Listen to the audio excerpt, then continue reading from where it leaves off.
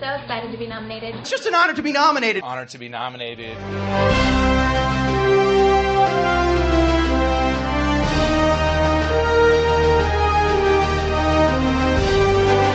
Hi, I'm Chandler. I'm Claudia. And I'm Ezra, and you're listening to Honored to be Nominated, a new podcast coming at you every Friday discussing any and every movie ever nominated for an Academy Award, or, as the kids call them, the Oscars. Today we're kicking off what has to be our most surreal month of the podcast. I hope the listeners, that we've been trying to do themes more because we feel it helps deepen the conversation. So our theme for April is chaos, which is we're doing all four versions of A Star is Born in reverse chronological order to chart the history of gay iconography. And we're beginning with the most recent piece of gay iconography, which is, of course, the 2018 version of A Star is Born, written, directed, and starring Bradley Cooper, and, of course, Lady Gaga. And also Dave Chappelle, Andrew Dice Clay, Sam Elliott, Shangela, Anthony Ramos. Willem, and Anthony Ramos. To name a few.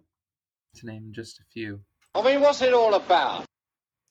So A Star is Born is, I want you to imagine a star. I want you to imagine their birth. Hydrogen. Oxygen. It's a science documentary. Now, A Star is Born is one of the highest grossing films we've ever covered on the podcast, so I'm sure many people have seen it. It is about young... This is not the highest grossing film we've covered on this podcast. I said it's one of. One of. Oh, okay. I thought you said the. No. I'm like, that's not. No. Hold on. Like, Lord Wait. of the Rings definitely grossed more. Can we pause just for a moment?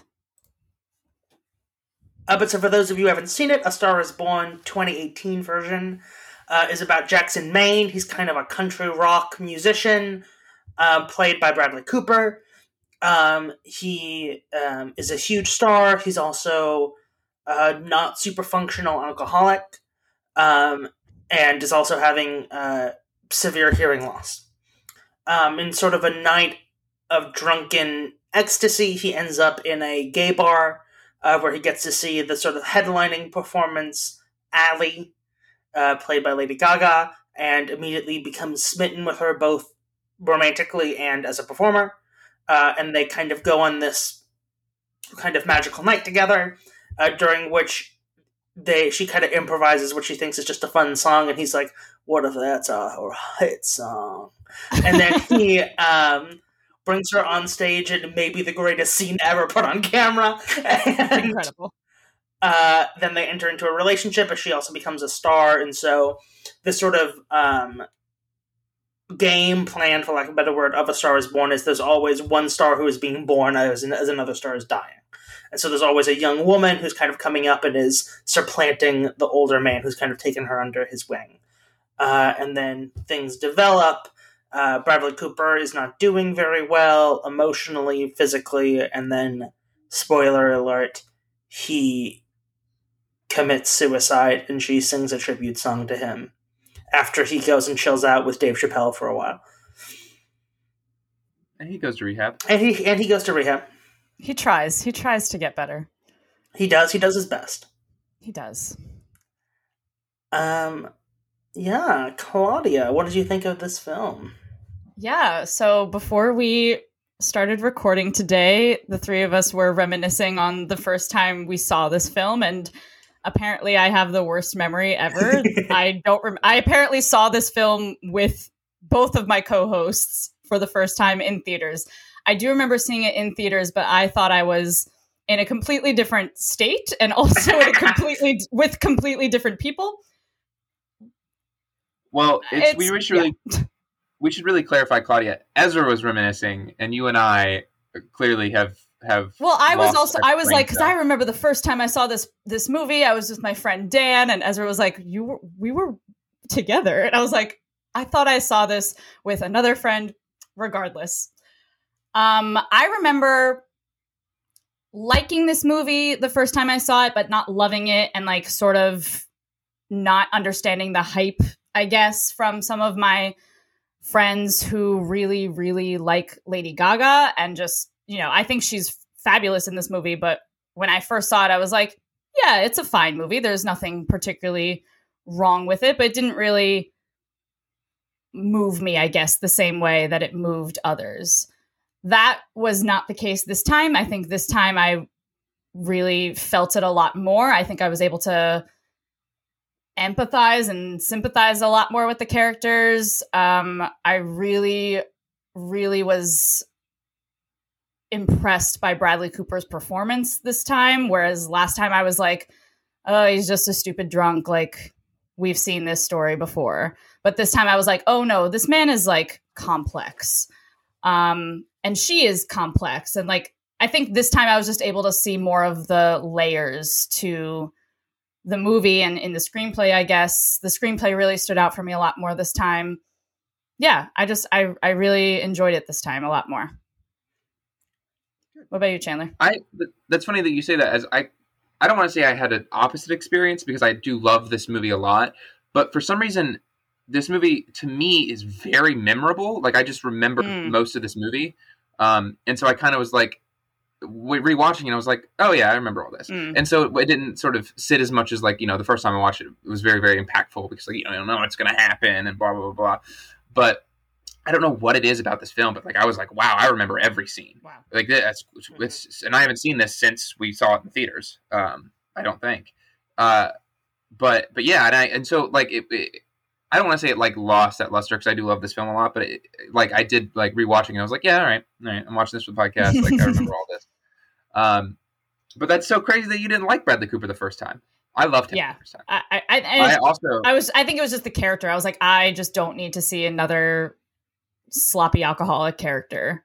And like this time, I was like, oh no, it's not just another sloppy alcoholic character. No, yeah, I think he's a very well written character. Yeah. But I also think Bradley Cooper in this movie is my type. He is. My type. Girl. So I have a little bit of a bias there, because Bradley Cooper in this movie is sexy. Meanwhile, Anthony Ramos is the gay best friend. Call me. I think that's very much like the picture there.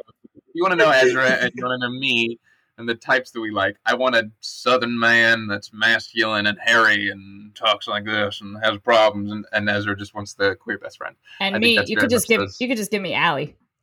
Yeah, I think that goes without saying. We would all marry Allie. Oh well, yeah. I didn't know if that needed to be said. I think our listeners assumed. But yeah, Bradley Cooper in this is something else. He's something else. Yeah, sad to see him die. No, I think this is a really, really good film. Like, I think the first time I saw it, so Chandler and I saw this opening night because we are New York queers, and it is in fact the law. I remember, Ezra, I know now why I thought we saw this in North Carolina, because this came out October 5th, 2018. So this is literally, we just had moved to the city. Mm-hmm. So like, that era is probably still like blurred. A blend of locations to me. Yeah. But so no, I had taught all day, and Chandler, I assumed, had been working. And so then we met at the AMC to Regal 25 in Times Square, New York City, for the 8 p.m. showing, and it was just us and every other faggot in New York. And we had a ball of a fucking time. It was amazing. I think there was like 2 straight couples, to be fair. That's true. Because we waited out like behind 2 straight couples, so there you go. But we were having our best Judy moment. We were living. Yeah. Well, I think that's important, because this every single one of the iterations of this film, at least I don't know about the first one, has featured a queer icon. Yeah, 100%. Yeah. Lady Gaga, Barbra Streisand, Judy Garland, like the biggest queer icons of their age. I don't remember who the first Janet lady Gaynor is, who is also a queer icon. I don't think so.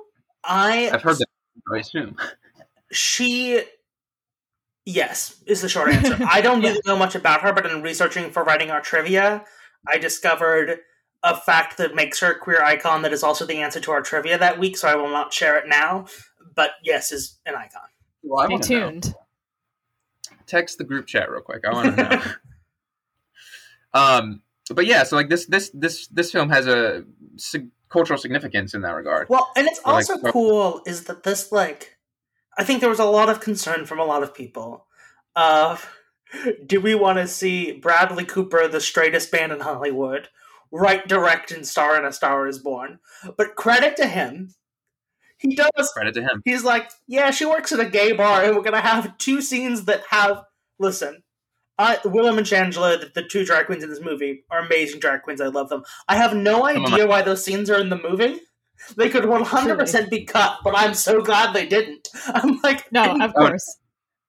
Well, because Shangela should have won supporting actress. Indeed, 100%. Like, I love Shangela in this. Also one of my favorite drag queens, but like... Is she the one with the Jackson titties? Where's the Oscar? No, that's Willem.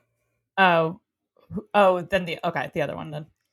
Yeah, but I mean, both of them. Give it to both of them. I love it. Best ensemble. Well, something. So apparently what they have said is that there kind of wasn't a script, and Bradley Cooper was like, yeah, just go. And so that's just them just like, going. I mean, honestly, the smart way to direct drag queens. I mean, truly. They don't need a script. You gotta have that like that real time sass, you know, that you don't get otherwise. But I do think there are some problems with this movie, specifically in the way it portrays abusive relationships. But like it is like really good in that old Hollywood way, where you're like, yeah, this is problematic, but I can kind of look past it because the filmmaking is kind of so impeccable. Where like this feels like a film. You're like, oh, this is like. The same way that we rewatch the Barbra Streisand or the Judy Garland or the Janet Gaynor version, young queers are going to be rewatching this for the next 50 years, right? And there's going to be a million grad school essays all about how it's problematic, and they're all going to be right, but we're also going to watch it anyway. Just like the fact that All About Eve is all straight people is a problem. But we're not going to not watch All About Eve, you know what I mean? Unless you're Claudia, in which case you will not watch All About Eve. But, yeah, and I think the real standout here is Gaga, who is so goddamn... She's a hot take, Lady Gaga, star quality. But, like, I have never... but truly, you're like, she's a fucking star. When you're like, oh yes, I believe, no matter where I saw this person perform, I'd be like, 100% this person's a star. And so the movie's like, yeah, if you saw Lady Gaga performing in a gay club, you'd do a lot of shit to make sure she got signed too. And it's like, I would. I'm not going to lie to you. I would. Yeah. Yeah. And she's a fantastic actress Incredible. in this. Like, she did such a good job. It's in almost a way that's like, wow, she's keeping up with you, Bradley Cooper, and you're a professionally trained actor. What's going on here? She's just so natural. Like, you just believe that, like when she's like awestruck, you just believe that like she is awestruck. It's just it's just so grounded and so honest. Yeah. And I think what works with this is like Lady Gaga is both beautiful and fabulous, but also has a sort of real look to her. Like, you believe that she's like, you know, some waitress off the street.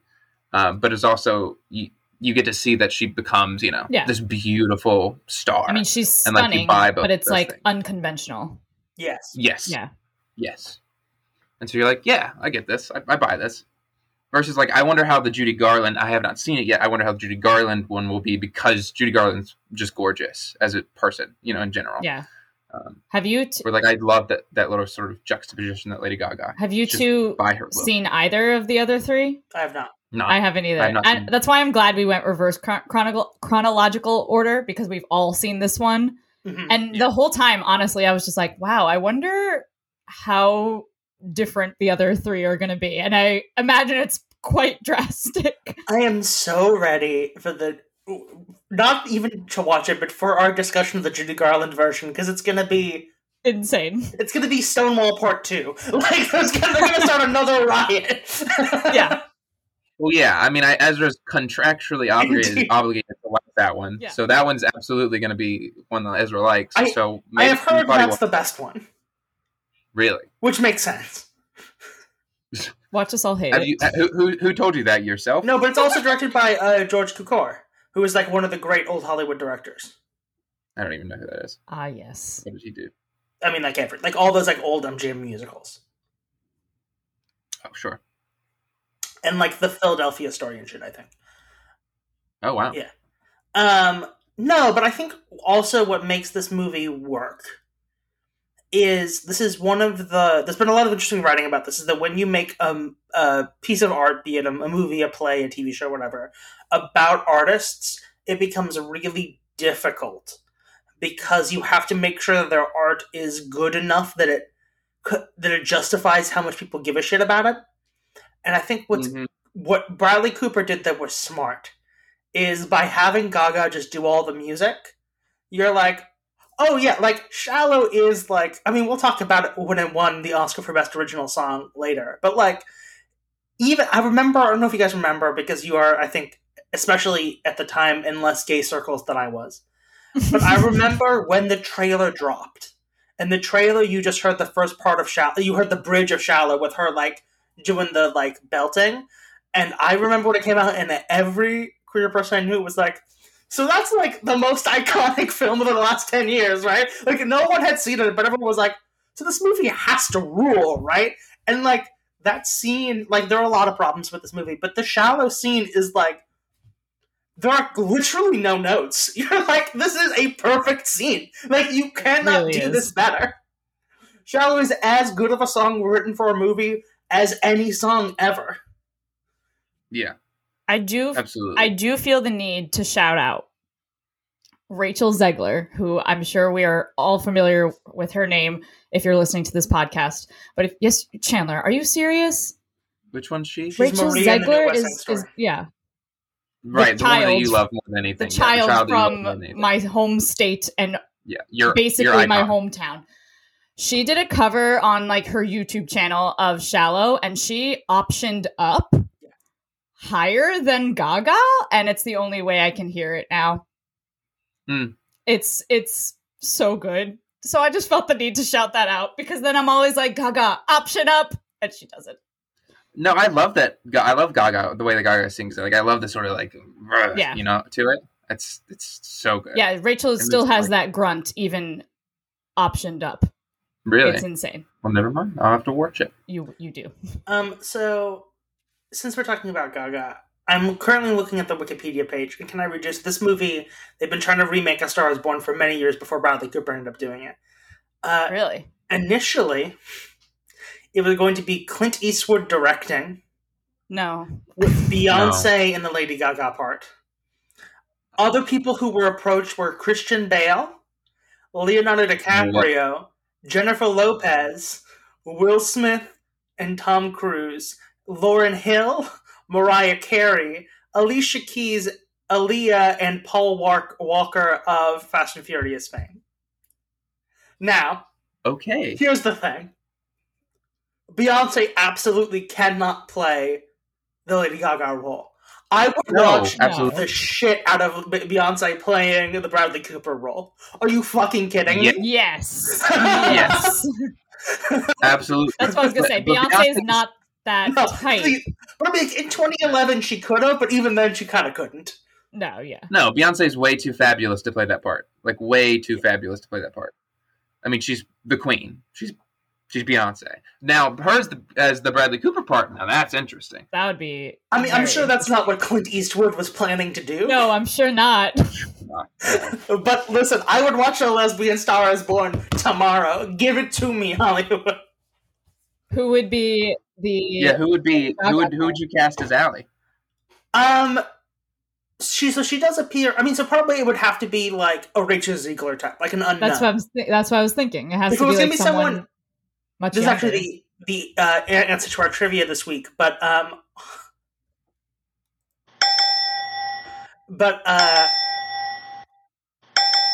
stop now. So much rain. No, but Halsey, who's one of my favorite current recording artists, this is her only live action acting credit. I would watch Beyonce and Halsey, and I'm not gonna lie to you. Ooh, I would watch that. That's fun. That's fun. Just like Black Lesbian Star Is Born. Yeah. Well, actually, hold on. No. You know who it should be? It should be Zendaya. But can Zendaya sing? Yeah, Yeah. she started off as a recording artist. She's a Disney kid. Well, I don't know. Yeah, she- You work I in don't the know. industry. No, she's in Greatest Showman. That is right. Okay, that's true. I remember that. She's all right at it. I have never seen that movie. That movie is all right. It's fine. It's just fine. I think I'm good. But yeah, like, okay, so hold on. So if Zendaya is our young person, who's the older person? We said Beyonce. Beyonce, but is there a more interesting choice? Gaga? Gaga would be crazy. I don't know. I feel like I don't know, like, music. Halsey? I don't know. Music stats well enough to know like who's like technically. Yeah, I was Higher thinking, and like, lower. no, like, I do think Beyonce's a good shout, or even, like, an Alicia Keys, but, like, another sort of artist in that. I just kind of was imagining, like, what if it's Barbara? And so now we bring back Barbara Streisand, but she's in the other part. That's so much older. I know. though. That would be weird. Listen, we're going chaos here. I mean, but also they went to Leonardo DiCaprio, who is one of my favorite male actors. I cannot imagine Leonardo DiCaprio in A Star Is Born. He can't sing. Can He can't sing, but also he would have, listen, to his credit, he would have made a choice. It probably would have been a bad one, but he would have made a choice. It would have been a weird fucking movie. You'd be like, so, Truly. I mean, I would. I would watch it. It wouldn't be I'm not good. crazy. But there's no way. Like that's just. Yeah, that's not really Leo. It's not really Leo's type either. See, also Tom Cruise and Christian Bale. See also. Well, Tom Cruise is an insane choice. So is Christian Bale. Christian I Bale don't- also make I a choice. I think Will I don't know Smith if I would might watch be that one of the one, 'cause that one craziest would be- ones on that list too. Which one? Will Smith. Will Smith makes sense though. I mean, you'd have to like reimagine what he is, but if he's like because like he like is a performer, so I could see like it'd be like He is. he has a super high energy outward facing, but then inward he's just like a sad drug addict. Like I could see that. Right. And he did, See, and he that's did music. that's what no, it's not the fact that he doesn't do like he does do music, but like to me, and maybe it's just most of the movies I've seen with him, but he's just always so positive and happy. Yes. I feel like I wouldn't be able to see a darker side of him. The only movie I've seen with him that's like a little bit darker is I Am Legend, and I was young and terrified of that movie. I literally had to leave the theater because the dogs made me sad. The Yeah. dogs going Well- crazy made me sad as a child. If that tells I mean, you he does anything about really- me as an adult. He does a really good sad performance in Pursuit of Happiness. Fuck that. That's true. That's true. My uncle's in that movie. Why? You're what? My uncle's in that movie. Weird. Oh wow! He has one line. Why do you hate that movie? Because that movie's all about like if you're poor and you're homeless and you just work hard enough, you can not be homeless anymore. Well, that's true. It's Yeah, Like, that's the whole point of the message movie. Yeah, the message of the movie is not. It's good. also not a very interesting movie. I No, would it's argue. Also, this casting is crazy. So Andrew Dice Clay plays Lady Gaga's father. Apparently, the other choices for the role. So Andrew Dice Clay is a famously misogynistic comedian from the 80s. He was cast over John Turturro, who was the racist guy in Do the Right Thing, like character actor. John Travolta. Oh yeah. And Robert De Niro. Bradley, what are you sure. doing? What a weird selection of people. You're like, either we want a Andrew Dice Clay type, a Robert De Niro type, John Travolta, or John Turturro. So they're just old and white. Like, all you Pretty want much. is somebody who's over 60 and white. Very quickly, can someone explain to me what in the movie, like character wise, what the fuck is up with the dad and like all his friends? He's a bookie, isn't he? Teamster, I thought. He's a driver, limo driver. right? He's a Yeah. Yeah. But like, why do they all just sit around their house in the suits and watch TV? Why aren't they actually out driving people? I think they're union buddies. That's what I thought, but maybe I'm wrong. I don't know. I wanted more of that. I was like, give me It is more a of this little bit- backstory. I would say one of the problems with the film is that it's so focused on Allie and Jackson that all the other characters kind of become not fully drawn. So just like Anthony Ramos, you're like, because the thing is that Anthony Ramos is a little too famous to play that part. And so you're like, why is that Anthony Ramos? And then he goes away and you're like, bring back Anthony Ramos! Honestly. You're like, wait, hold on, no, what's going on here? I could have gotten more of like the brother and Jackson, like in like their story. I mean, we get some, but I feel like we could have gone a little deeper with that. I don't know. That's just no. I totally agree. I mean, to me, my issues with this film are with the screenplay. Like, I think this has like 6 screenwriters credited, and I think you can tell. I think you can tell that this feels like a screenplay that's 4 different drafts put together. Yeah. Yeah, how so? In a way that, like, these storylines will start and then kind of not fully finish until the end, when it's like, oh yeah, and then this is what happened with the brother. And you're like, wait, yeah, we haven't talked about him for an hour. Yeah. And, like, yeah. And that's the thing, is that, like, I suspect, like, if there had just been one screenwriter from the beginning who saw it through to the end, then they could have made sure that, and the Anthony Ramos character has no arc. Right? The Anthony Ramos character comes in, he's like, Lady Gaga, go get your man! And then, like, disappears until the end when he's like, it's so sad your man's dead. And it's like, wait, hold on. Like, we need to, like, write an arc for this character. Does that character need an arc? Like, does every character need an arc? I would say that if you're going to have... I think this is the problem, is that there are no supporting characters in this film, really, except the brother, where even, like, Dave Chappelle has no arc. Where the thing is that so you have the supporting characters also need arc. I would say that if you're going to be a supporting character, not a cameo, you need some form of arc. Yeah. You need to have, like, some sense of, like, who you are as a character.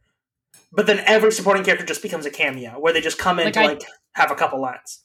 I truly don't know what Dave Chappelle is doing there. Yeah.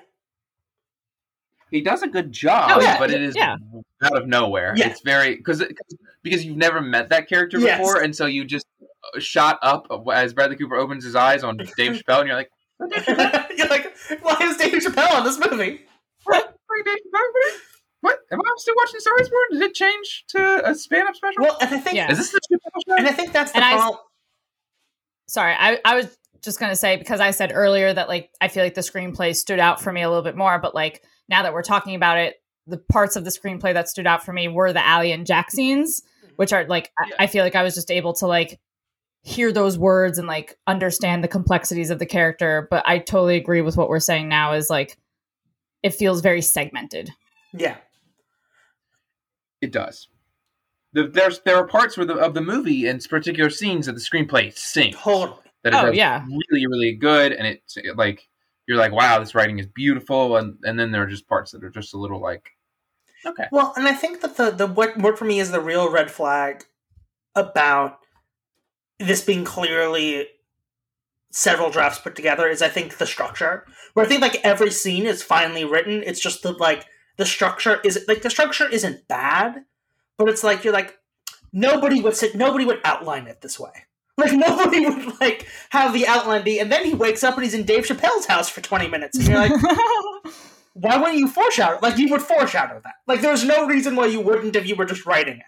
And so it feels clearly like, I like this Dave Chappelle scene from this draft, but we also like this gay bar scene from this draft. Let's just put them together. Sure. And I think it's what like, I don't want to say sullied, but, like, was not as impactful my rewatch for the podcast was, like, because I remembered everything, and I mean, it is a very memorable movie, but, like, yes, it structurally is, like, paced weird. Yeah. Where you're just like, yeah, okay, this scene, all right, we got this scene, I remember this scene, so it kind of feels like a collection of scenes. Yeah. Where, like, as I was watching, I was like, I don't really remember transitions, because there's not transitions. Yeah. There literally aren't transitions. Scenes. You know what I mean? So yeah, I totally agree. I think it in those scenes they're good. Like, Dave Chappelle does a good job, but then there's just a random scene where Dave Chappelle, you know, talks to Bradley about his addiction for an hour, and you're like, okay, sure. Also, it should have been Dave Chappelle. He's like, it's the same Anthony Ramos problem, is that the moment is that, like, if you're going to not give the supporting characters any sort of characterization, you can't cast super famous people, because then we're like, oh, so Dave Chappelle's coming to this movie to, like, bring the heat. And you're like, this could have been literally any person. It could have been one of us. And, like, nothing would change. Yeah. Bradley Cooper was just like, I want a scene with Dave Chappelle. I And want to I'm be like, able to listen, put this in my reel. Like, if I was like, no disrespect. Like, if you can get the best, cast the best. But when it's like Broadway's Anthony Ramos, you're like, did we really just bring him into this film for 10 lines? Like, he has like 10 lines, and you're like, this man was in Hamilton. Like, what are we doing? Anthony Ramos is famous amongst theater people. Is he that famous amongst anyone else? I mean, but I would say Hamilton more up got and pretty coming. famous. He was And the lead he's of a now- TV show. And he's going to be in the Heights. That's true. That's true. In the Can't Heights, wait. a better musical than I mean, Hamilton. that's At me. just objective. I mean, That's just objectively true. Yeah, it does. It's strange to cast these people. I will say it's just because also that like I like the scene, but the Dave Chappelle scene can be cut. Like if I'm on the cutting room floor, I'd be like, why is this scene in here? Because I wanted to have Dave Chappelle.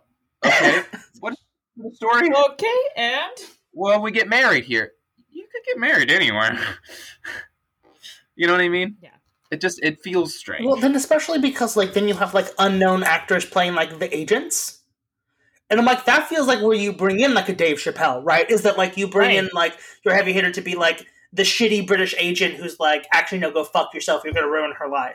You're like that feels like it should be like Mark What a Rylance or terrible- something, right? But instead it's like you're like I have no idea who this is, but then all these minor characters who just come in for one scene are like huge stars, and you're like, wait, what? Mark Rylance. Now that's a good casting. Can we talk about that scene where he just tells Beth that's not okay. If someone is struggling with addiction, that's not an okay thing to say. Just at all. Just a pro tip. pro tip. You're just like you're gonna ruin her life. You're an alcoholic. You're a piece of garbage. Get out of her life. Kill yourself. And it's like, wow, dude. Well, Way to go. I think like that is I can't say this is a problem. I'm sorry. Excuse me. Give me 1 second. While I was speaking, my eye caught the Wikipedia page again. Can I read you the women who were considered for this? Please. I thought you already read those. I thought I did too. They read a few. Esperanza Spalding, who is a Who? jazz singer. Uh-huh. Oh, Jennifer Lopez, which I would watch. yeah. Rihanna. Okay. Shakira. No, this is. I'll say the craziest one for last. Selena Gomez, sure. Okay. Demi Lovato, sure. I was going to say, she's probably next. Kesha, sure. Now here's Yes. the one that is the craziest, but I would watch it the fastest. Janelle Monáe. Ooh. Yeah. No, Janelle Monáe is way too beautiful for this part. No, but think about her in like Moonlight. Yes, she's too beautiful in Moonlight. It's distracting. Janelle Monáe in Moonlight looks like somebody sent down like a goddess from heaven to be the mom of these poor kids in this area. Like it's not. It doesn't. It's a little. She's a little too beautiful to be in this film, I think. Because you don't get those bits where like Lady Gaga's like my nose is too big. What is Janelle Monáe gonna say? I'm too perfect. No, but like Janelle Monáe would be like, because like then you would like reset in. So now she's probably like maybe like because it's a Hollywood movie, maybe like in an inner city situation and is trying to like sing her way out of it. And like her thing is more like Right. economic, like I have to support my dad. And then you have like Sure. I don't know. Actually, no. I think Janelle Monáe is in our lesbian. It's her. It's them and Zendaya. It's Janelle Monáe and Zendaya without question. Absolutely. And I would be in that movie every day of the week. Let's book I would it. also do Janelle Monáe and Beyonce. That would be too That would be powerful. We cannot. Bonkers. The universe So will what else now? implode upon itself. I was going to say, There's nothing too much energy. Capitalism crumbles to the ground. The climate change is fixed. Everything is. That's all we need. Just a Janelle Monáe and Beyonce. And Beyonce. A Star is Born, and capitalism is poof, gone. I just imagine sitting in the theater as like the credits are playing before the movie starts, and you're like, I'm about to see Beyonce and Janelle Monáe, and you'll never get that moment back of the moment before No. you. It's like I don't know. It's like seeing God. You're like, this is gonna be. I won't be able to process this. the cages at the border melt away and the kids are set free. Like it would change the world. Can you remember? Too powerful. Too powerful. Too powerful. But before all of that, you were saying, Ezra. I don't even remember what you were I saying. have no idea. No, yeah, I think it's hard to say this. It's a criticism of the film because it's what the film is going for. Where the film is a melodrama, like it's adapted from a melodrama. It is very melodramatic in a way that sometimes, like, just as a personal taste thing, I'm a little bit like, no way would an actual manager speak this way. Like, no people actually are like, hey, go kill yourself, you drunk bastard. But, like, it's a melodrama, so you kind of can't hold it against it, but also you're like, I need all these people to chill. Yeah. Yeah. Well, I felt that way about, like, my second viewing, the scene with his brother, where he goes to the ranch and, like, realizes his brother sold the ranch, and then he's, like, goes back to his brother, and they're, like, crying and, like, fighting each other. It's very melodramatic. Yeah. Good scene, though. It's a great scene. But, like, my second time around, it's just a little, like, melodramatic. My man, Sam Elliott. Because it kind of, like the rest of the film, is kind of placed weirdly. Because there's, like, this montage of them, like, being in love. And then there's, like, let's go to the ranch. And then now I gotta go beat my brother up. So it's like, okay, cool, I'm with it. I think that was something that, like, I don't know, when I first saw it, I was like, I don't understand how she can, like, love him. Like, just leave him. It's just, like, her life will be easier without him, blah, blah, blah. Like, he's sick, he needs help, and he is struggling to get better. And yes, he is sort of ruining your career and embarrassing you. Like, just leave. And this time it was so much more prevalent to me that they were, like, genuinely in love. Mm-hmm. So I don't know if that's just, like, where I'm at in my life, but, like... Well, no, I think this job does a reasonably good job at addressing, like, this man has a disease, Yeah. you know? Like, Yeah. he's sick, and it's not his fault. Yeah. He's been doing some shitty stuff, but, like, she is sticking with him because she understands that, you know, it's a disease, and then she loves him. Totally. And I saw that a lot more this time. Yeah, I mean, I get the sentiment of, like, you know, I think younger people would read what you were reading onto it before your first time of, like, just leave this guy, screw him. Like, wow. Like, you know, as you get older, you're like, love is a little bit more complicated. Totally. Like, people have issues, you know? Totally. So I do think the movie handles that really, really well. I do too. I think that there are some aspects of the relationship that aren't as kosher as we would like. Yeah. But I think the way that they handle his addiction and being like, it's not your fault, like, it's okay, you know, we can work through this is good. Yeah. Totally. Yeah. Should we talk about the parts of their relationship that isn't great, Ezra?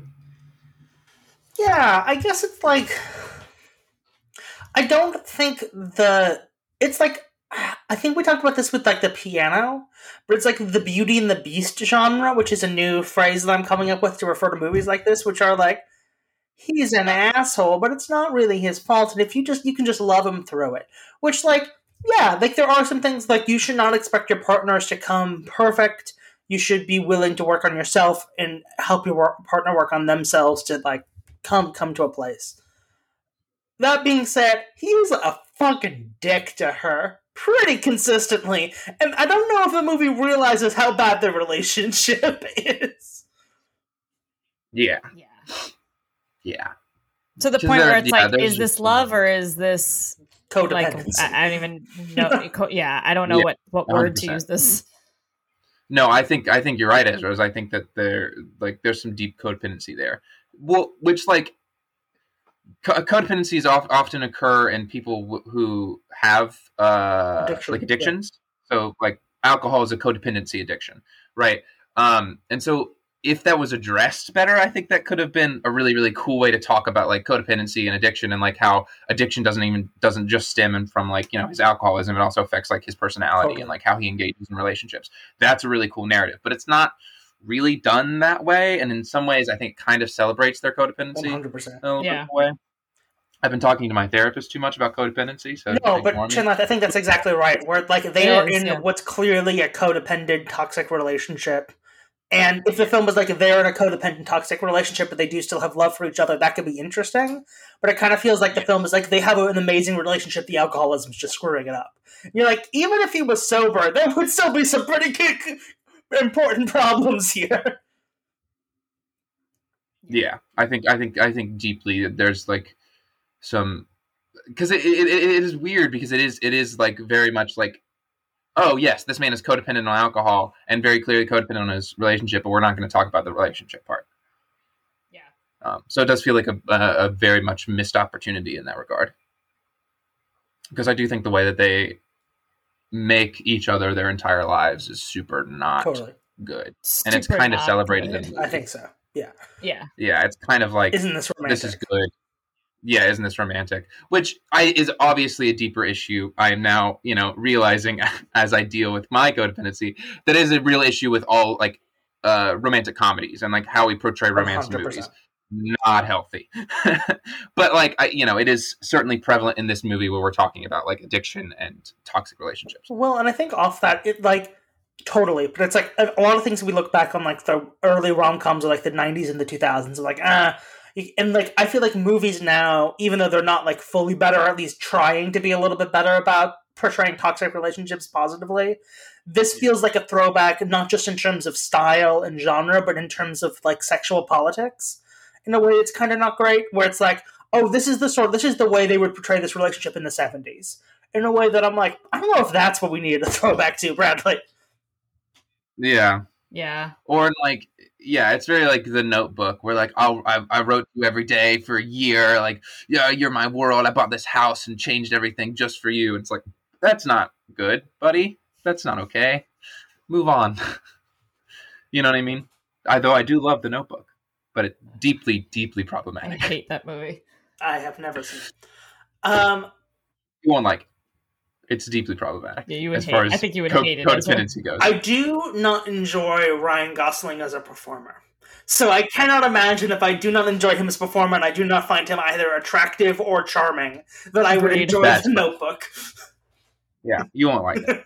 It's got it's very much like the Snape's always thing that everybody thinks is so cute. Yeah, no. It's very that. Well, it's like, I will always love you. It's like, whoa. And also, I will speak vaguely so Claudia doesn't have to cut this out. The original author of that book, that The Notebook is based upon, lived in a town that I also lived in. And so I know some things about him and his politics. The tea is his, piping hot. Blatant, unrepentant homophobia that doesn't make me particularly want to engage with his artistic work. Yeah, that's absolutely fair. Yikes. Yeah. Star is Born. Anyway, should we move on to... I think we do have to answer one question before we move on, which is, how you coming around here with an ass like that? How are you? How is that happening? What is that from? It's from the song. It's from her song that she's performing on SNL. Yes. And he makes fun of her. The one that he says is just pop garbage. Which is I will say, a great song. It is. I will say this movie, like, I get the take, but it's a little too harsh on pop music. Like, if you like pop music, that's great. There's nothing wrong with pop music. We need pop music. There's nothing wrong with that. It is not a form of art. I would argue, actually, because this was a huge discussion when the movie came out, I would argue that I think Bradley Cooper's character hates pop music. I don't know that the film hates pop music. Yeah, I don't think the film hates it. Especially because they did an interview with Diane Warren, who wrote the How You Come Around Here with an Ass Like That, and they were like, did you write the song intentionally to be bad? And she was like, no, we wrote it to be a fucking banger. Yeah. Maybe. I don't know. Maybe I'm just reading something onto it. And I think pop music can be art. Absolutely. Oh, I think you said pop music isn't art, Chandler. No, is. Oh, okay, great. I was like, we need to have this conversation. Fully valid form of art. Great. Like, I think but like, it has that sort of tendency if people are like, anything that's popular and easy is not art. Yeah. You know what I mean? Which is kind of what Bradley Cooper's character, at least, I think kind of the movie does. At least Bradley Cooper's character definitely like thinks that, which is, I think, stupid. Lady Gaga is a pop artist, and she's one of our most valuable people in the world. Truly. A gem. Beyonce's queen. She sings pop. Do we want to move on to Should It Have Won? Yes. And the Oscar goes to...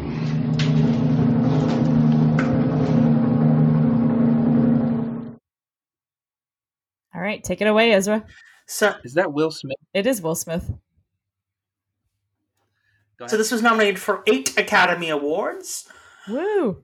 To run through It's them. also the same year as Bohemian Rhapsody, right? So we're gonna we'll get mad. Fucking talk about here it. We will get Here we go. into it. It won Bohemian Rhapsody.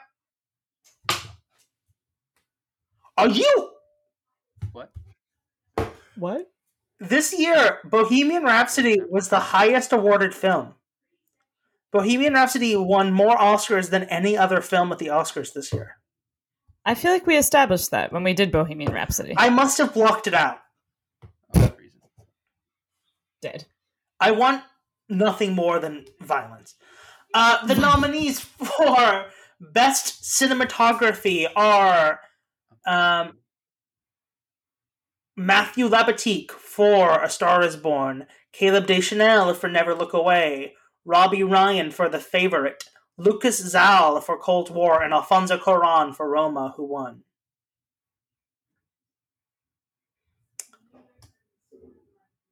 Yeah. Yeah, I'm not mad at Roma for winning this. I think I have not seen Never Look Away or Cold War, but both of those movies are supposed to be really beautifully shot, so I'm not mad about it. No, I'm not mad about it. I haven't seen it, but I imagine it's beautiful. Yeah, I find Roma a little dull. Like, I respect Roma more than I like it, but it does look objectively beautiful. Okay. I've hardcore froze for about 5 minutes, so I didn't hear anything. Yeah, you did, but I think we're good. We just established that Roma won for best cinematography. And, like, fair enough. The nominees for Best Sound Mixing are A Star Is Born, Roma, First Man, Black Panther, and Bohemian Rhapsody, which wins. Star Is Born was robbed at gunpoint. Gunpoint! At absolute gunpoint. Because Bohemian Rhapsody didn't do live Sound mixing! music? Every song in this movie was recorded live. They recorded Shallow in front of a live audience. They just jumped Yeah. on stage at a music, like I think it was like South by or Bonnaroo, before somebody else did, and they just got up there and they just shot it. Did they really? Yes. That's incredible. Why did this not win? Because Rami Malek is such a good Freddie Mercury. We're getting into Rami Yeah. fucking Malek. The nominees for best original songs are "When a Cowboy Trades His Spurs for Wings" from the Ballad of Buster Scruggs, music and lyrics by David Rawlings and Gillian Welch. My The favorite Place song. Where Lost Things Go from Mary Poppins Returns by Mark Shaman and Scott Whitman. Everyone's favorite Bad movie that song. definitely exists. Bad song. Real Mary bad song. Poppins. It's the worst song in that movie. You should have nominated the It Weird truly Lin-Manuel Miranda song. Yeah. Oh. Little Light Fantastic. That movie sucks. Like, it shouldn't suck. You're like, oh, it's the guy who did Chicago, Emily Blunt doing Mary Poppins Part 2. You're like, yeah, this is going to be fun. And instead, it's just like a war crime. You're like, who did this? All Fight from RBG, music and lyrics by Diane Warren. All the Stars from Black Panther, music by Mark Soundwave Spears, Kendrick Good Lamar's, Anthony Top Dog Tillith, and SZA. Good song. And then the winner, Shallow, from A Star Is Born, music and lyrics by Lady Gaga, Mark Ronson, Anthony Rosmato, and Andrew Wyatt. You cannot deny Shallow. Like, we talked about this on our You Black have Panther to give episode, Shallow. where if I'm throwing on a song, it may be All the Stars, but in terms of best original song for a film, it does not get better than Shallow. Truly. I agree. Now, I also wouldn't have even... I think All the Stars is a great song. I wouldn't have even picked that from the album, though. I would have picked It's the King credit song, so... King is Dead is better, yes. King is Dead. Yeah. King is Dead gives Shallow a run for its money. Yes, but it's not used in the film, I think, as well. No, well, no. I mean, Shallow makes this movie. Yeah. Like, I mean, entirely. And also, Shallow became like the new drag queen song. Like you do it at the gay bar now. Yeah. Like it's huge. I mean, Shallow It's an icon. was culturally impactful. I would even argue that they didn't nominate enough original songs from this movie. I would agree. I would say nominate that last song too. Yeah, totally. The last song's good. That last song, like that, I love that last scene, and then that jump cut to like when they're writing it together. Beautiful. I mean, even his even some of His Jackson's his songs country are good. songs. Yeah, they're really good. I think the score of this movie is incredible. Weirdly not nominated. it's weird. Best Adapted Screenplay. The nominees are A Star Is Born by Eric Roth, Bradley Cooper, and Will Fetters. If Beale Street Could Talk by Barry Jenkins. Can You Ever Forgive Me by Nicole Holofcener and Jeff Whitty.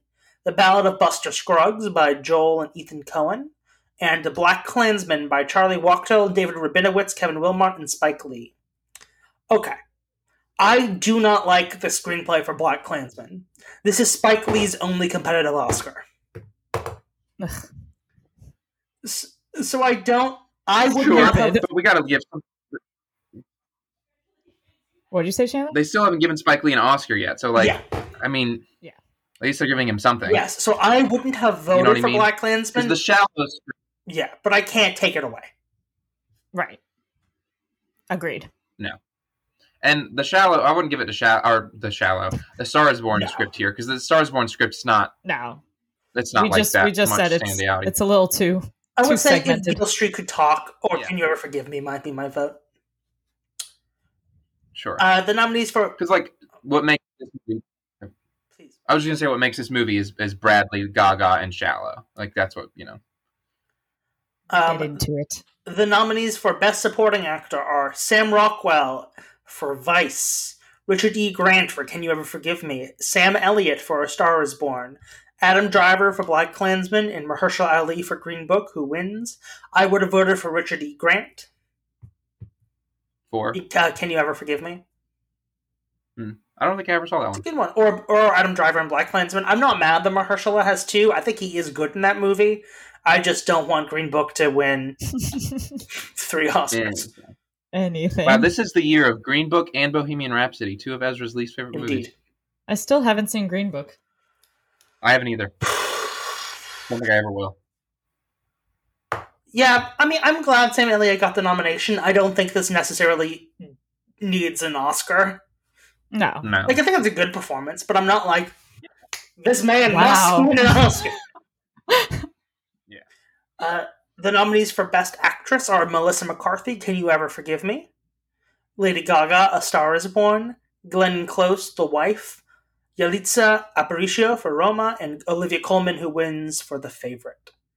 Okay, This one's tough. this one's tough for a couple of reasons. Number one, Olivia Colman.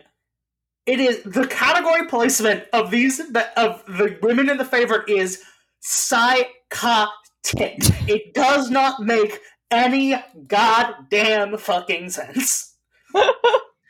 There are 3 leads of that Because movie, Then either 2 main leads and 1 like co-lead. They put the co-lead in lead and the 2 protagonists in supporting. yeah. Yes, this should have been Emma Stone and what's her face. And Rachel Weisz. Now, if it was Emma Stone and Rachel Weisz, I would vote for them over Gaga. I vote for Gaga over Coleman. Agreed. Yes, correct. I think Like, Olivia if Colman's you're gonna put awesome in Colman that in- movie. I think Gaga's a little bit better.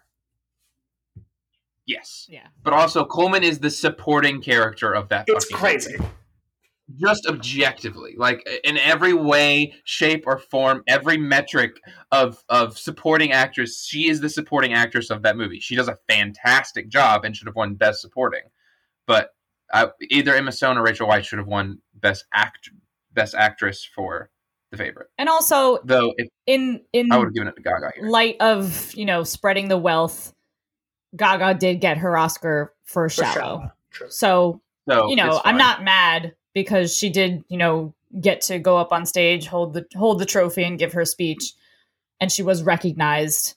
But I do think I haven't seen The Favorite, so You'll love it. I know I have to see it. I'm too busy watching 2020 movies now.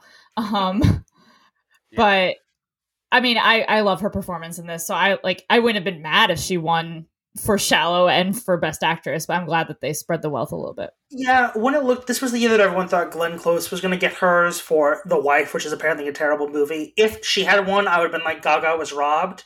Yeah. I don't want to take it away from Olivia Colman. Like, I'm glad Olivia Colman has an Oscar. In this particular one, I would have voted for Gaga, but like, I think the world's a better place because Olivia Colman was able to give. Also, that speech was incredible because she got up there and she's like, "Oh, so this is never happening again." Oh.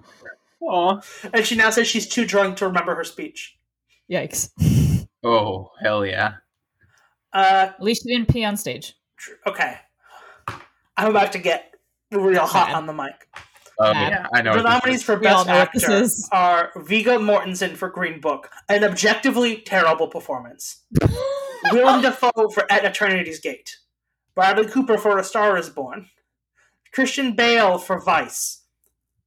Oh, look, Christian Bale did get a job that year. In Rami Malek, who wins for Bohemian Rhapsody. I have never seen a worse category. Like, this is a robbery. Like, we need to press chart. Bradley Cooper needs to file a suit.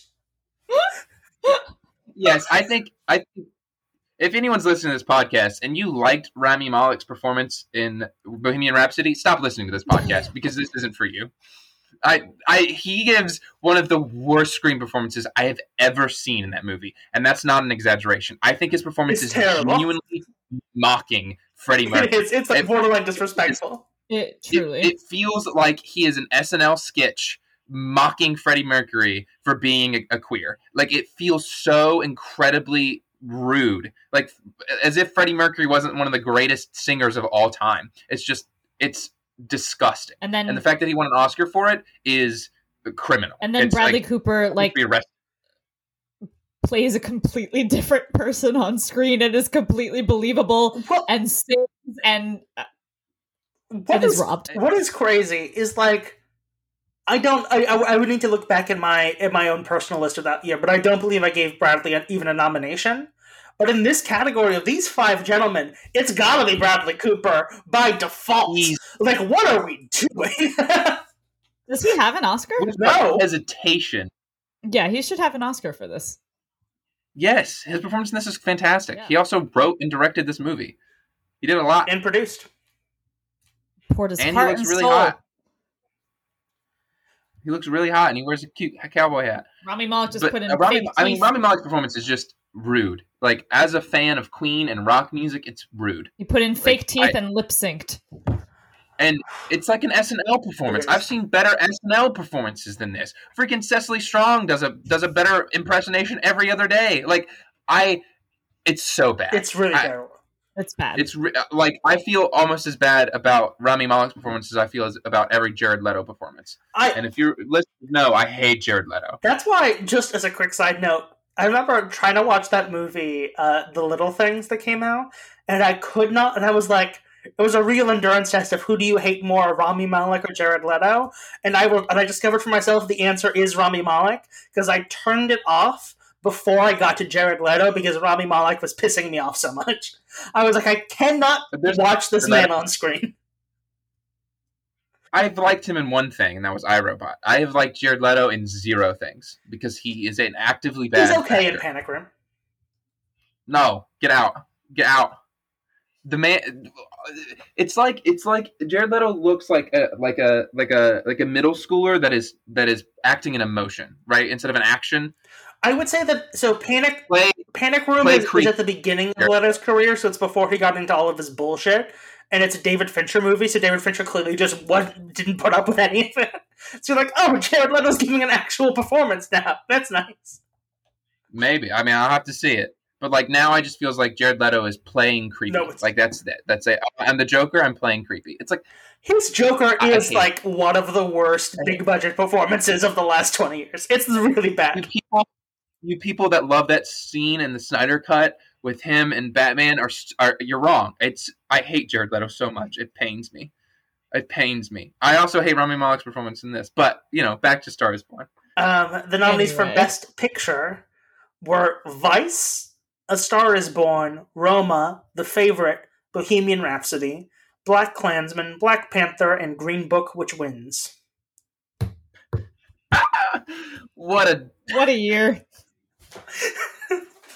What a Not year. only are we giving the Oscar to Rami Malek when Bradley Cooper comes out with a rock hard performance, we're also going to give the Best Picture to Green Book.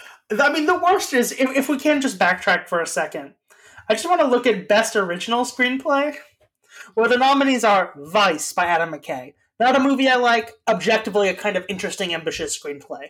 Roma by Alfonso Cuarón, one of the great filmmakers. First performed by Paul Schrader, the guy who wrote Taxi Driver, doesn't have an Oscar. The Favorite. Wow. Great screenplay. And then Green Book, which wins. There's no way. That is, I think, the worst Oscar win of my lifetime. Like, I don't think I've ever seen a worse Oscar win than Green Book winning Best Screenplay. Ezra, what's the line about? Really, over Rami Malek? I would say the Green Book screenplay is worse than Rami Malek. It's like legit. I haven't seen it. Again, I haven't seen Green Book, but it's like legit offensive and racist. Oh, it's right? like super racist. Yeah. Yeah. What's the fried chicken line that you always talk about? Oh no! From the screenplay? There's a moment in it where Viggo Mortensen, playing a racist man from the Bronx, says to Mahershala Ali, "What do you mean you've never had fried chicken? Used people love the fried chicken." And that won Best Original Screenplay. Oh no! Over The Favorite. It's so bad. I feel like we do this every time we do a 2018 movie, but who would you actually give it to? The Favorite, without question. The Favorite. Okay. But also, Favorite like, if A Star Is Born won, I wouldn't be mad. I would give it to A Star Is Born. If Black Panther won, I would be like weird, but I wouldn't be mad. But sure. If Black Klansman won, I'd be like, there are some problems with that movie, but I wouldn't be mad. If The Favorite won, I would be thrilled. If Roma won, I wouldn't be mad. If A Star Is Born won, I wouldn't be mad. Even if Vice won, I'd be like, that's real fucking weird. But like, you just throw in Green Book and Bohemian Rhapsody as these like ticking time bombs where it's like, what if we took a really good year for movies and just broke it? And it's like, what if we don't? What if we don't? Dude. Did you watch the same Bohemian Rhapsody that I watched? Because... And they're like, no, but he had to act. He had to act while being directed by a pedophile, and he had to save the movie. I'm like, is that what the movie was like, saved? That's what everyone was like. It's like, Rami Malek saved that movie. And I was like, I don't think he saved it, my friend. That was saved? I think he threw the life preserver and then shot it. Like, I don't think that movie got saved. Yes, if the definition of saved is people bought tickets to see it, sure. There was a movie, I guess, in the most technical sense. People bought tickets to see that movie, so I guess it in some way was saved. Who the fuck knows? But yeah, The Favorite should have won Best Picture this year. Without question. I mean, like, absolutely. This was the same year as Vox Lux. Well, Vox Lux should have won Best Picture, but it wasn't even nominated for anything.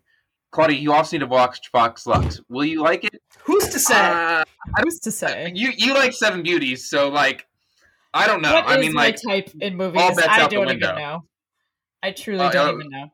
Speaking of movies, All should we bets out move the on to what we've been watching? Yes. Yeah. Can't you shut up? I'm busy. Boy, what a great show. Chandler, what have you been watching? What have I been watching? Oh, can we talk about... Let me talk about something real quick. Let me get on a soapbox here. I gotta pull it out. All right, let's talk about something. So, I was home alone with my roommate, Cameron.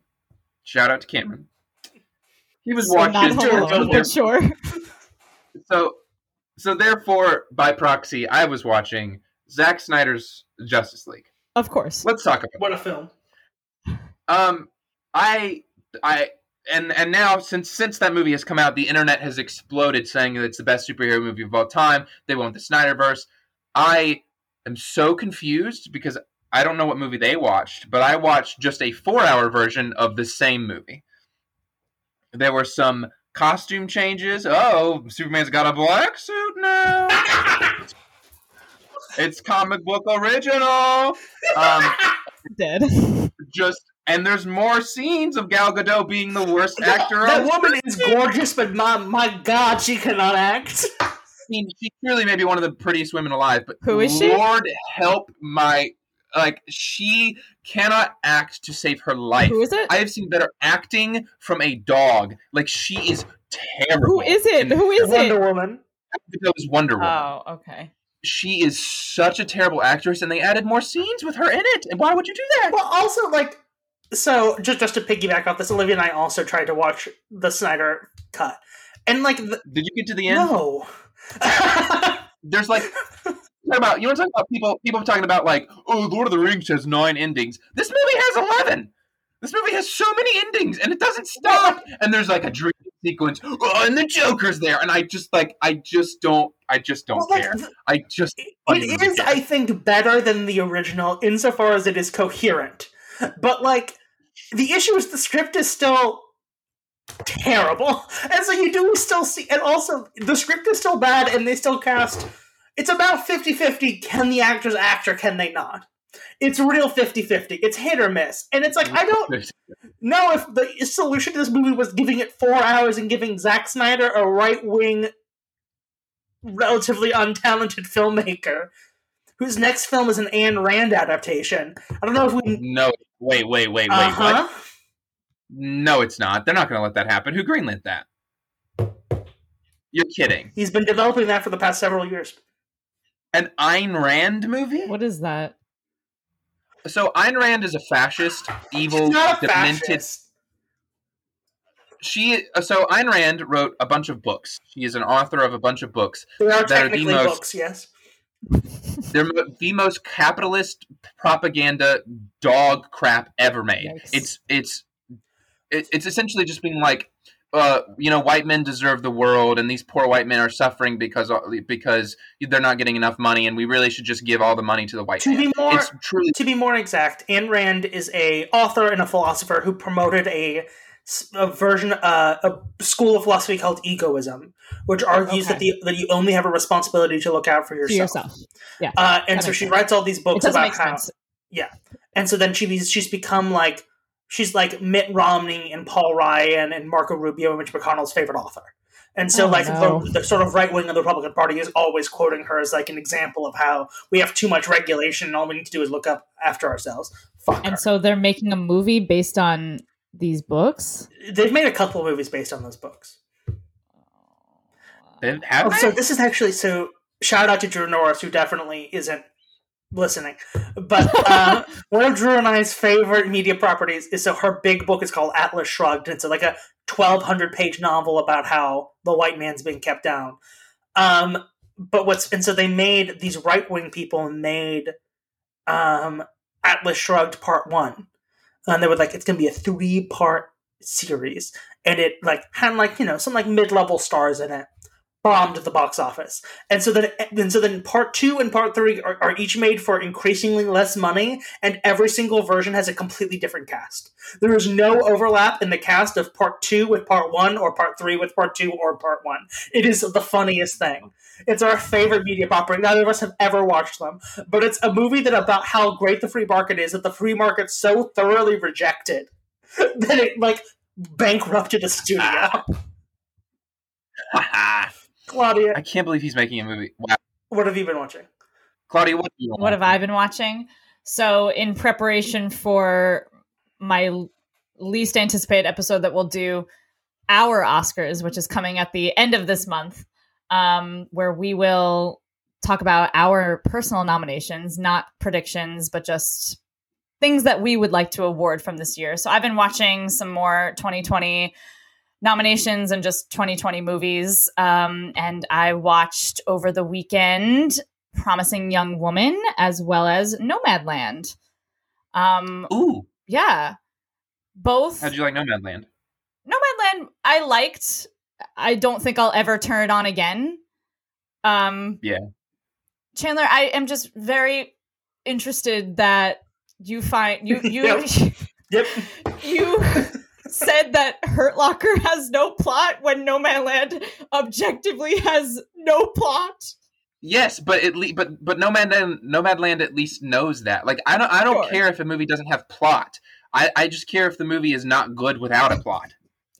Sure. Nomadland is really good without a plot. Like it's just this sort of beautiful, character glimpse into this woman's life and traveling around the world and viewing America in a different lens. Where I don't think that Hurt Locker stands up in the same way. Sure.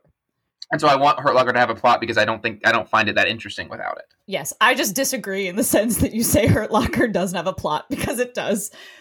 Anyway, but yeah, like I liked Nomadland. It's beautiful. I think Frances McDormand does a great job. It's just like not my style. I was like, okay, nothing's happening. Could we please wrap this up? And then Promising Young Woman, I liked a lot. I think there are definitely some notes, but it's very fun is not the right word, but it's my vibe of a movie.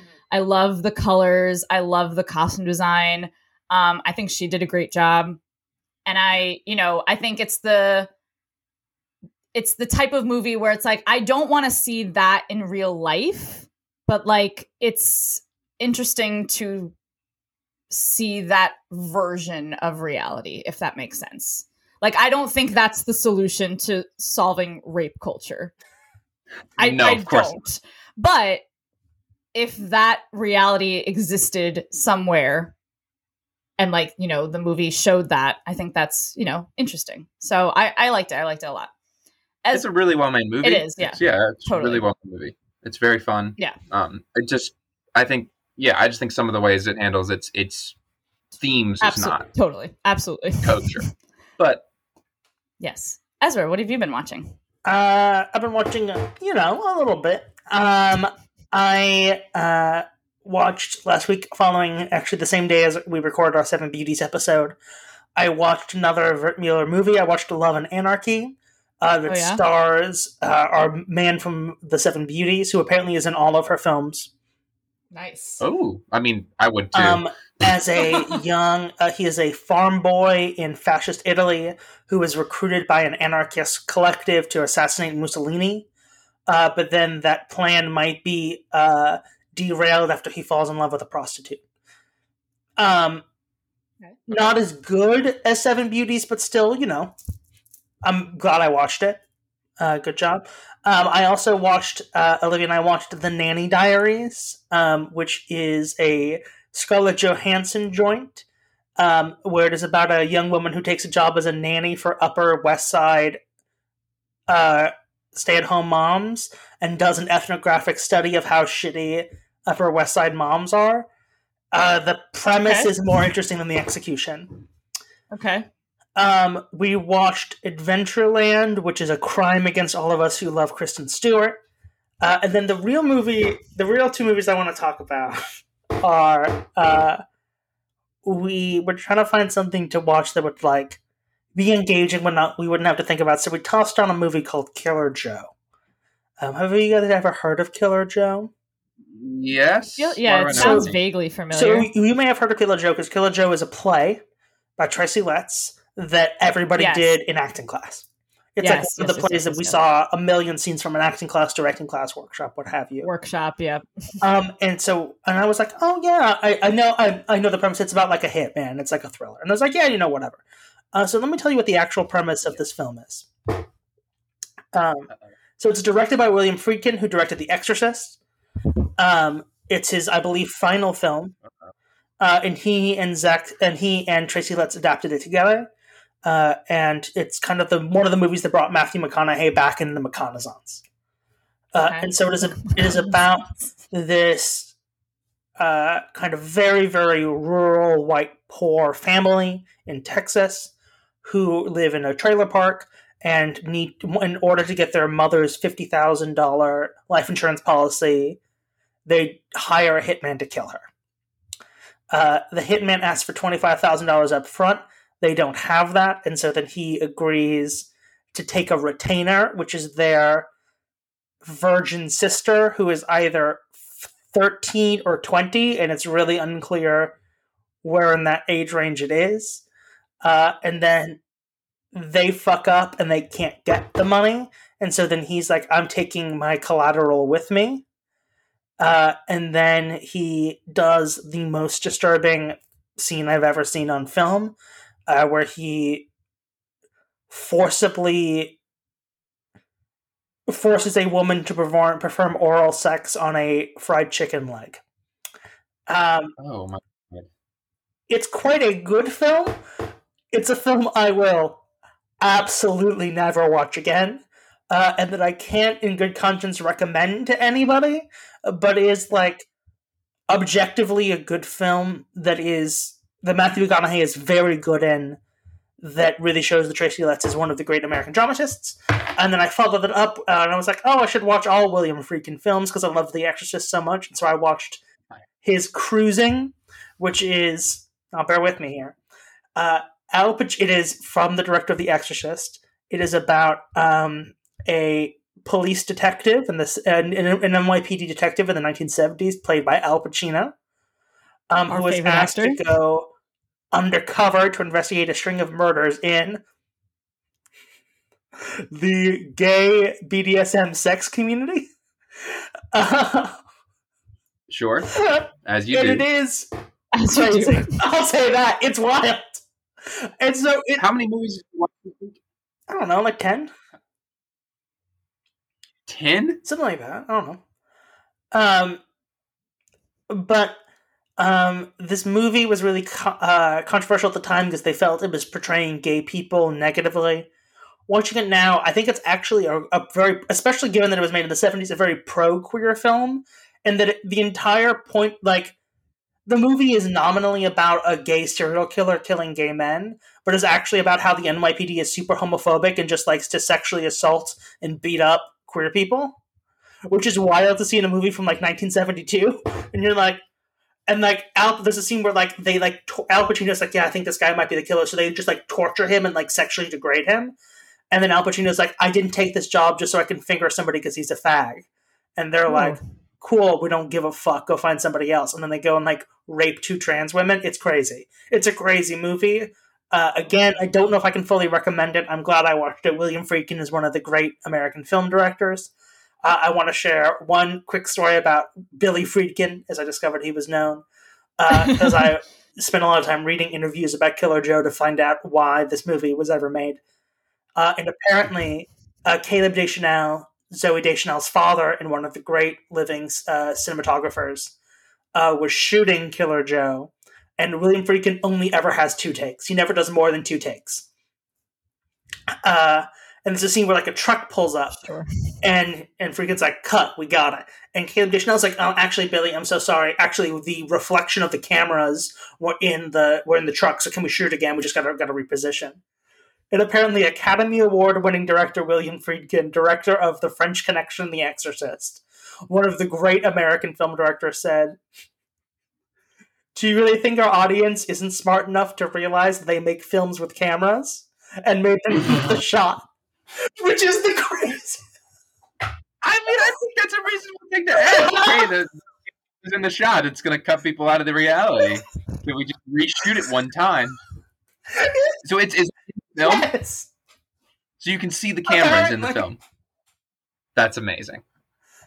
I hope the camera guy's doofy face is just, like, in the shot. Imagine if you're, like, the camera guy and he's William Friedkin, he's in his 70s, he made The Exorcist, he made The French Connection, he's, like, one of the great American film directors. And you're like, oh my god, I'm so glad. And he's like, I only do 2 takes, and you're like, weird, but I guess it's his process. And you're like, actually, I'm sorry, we fucked up the second take, can we go again? He's like, what? The audience knows they use cameras to make movies, and you're like, wait, hold on. I mean, yeah. Like, it's like the craziest thing that, like, if Zack Snyder said that to you, you're like, oh, so this guy's a fucking idiot.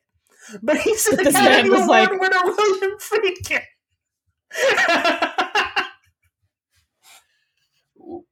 Yeah, it's that would be weird because you would think that he would, care. That's so funny. Apparently, Michael Shannon, when he made Bug with Friedkin, was like, hey, can I get more than 2 takes? And Friedkin was like, if you can't get it in 2, you're never going to get it. Bold. Which is crazy. Jeez. Bold. That's intense. It's crazy. The Exorcist was filmed. What? The Exorcist filmed. I would assume that this has to have been something that he came up with later in his career. There's no way that he could have made The Exorcist with just 2 takes per thing. There's no way. Absolutely not. Something to research. And then All to right. finish it up, sorry. Claudia's partner and I watched Election last night, which is a sexist piece of shit. Anyway. Sure. Ah, I asked what you watched last night, and they couldn't even remember. So typical. All right. Well, that is all we have for you today. If you liked what you heard, be sure to subscribe on whatever platform you're listening on. Give us a rating and review, and follow us on Instagram at htbn.podcast for Trivia Tuesday, our weekly posts, and other fun content for you.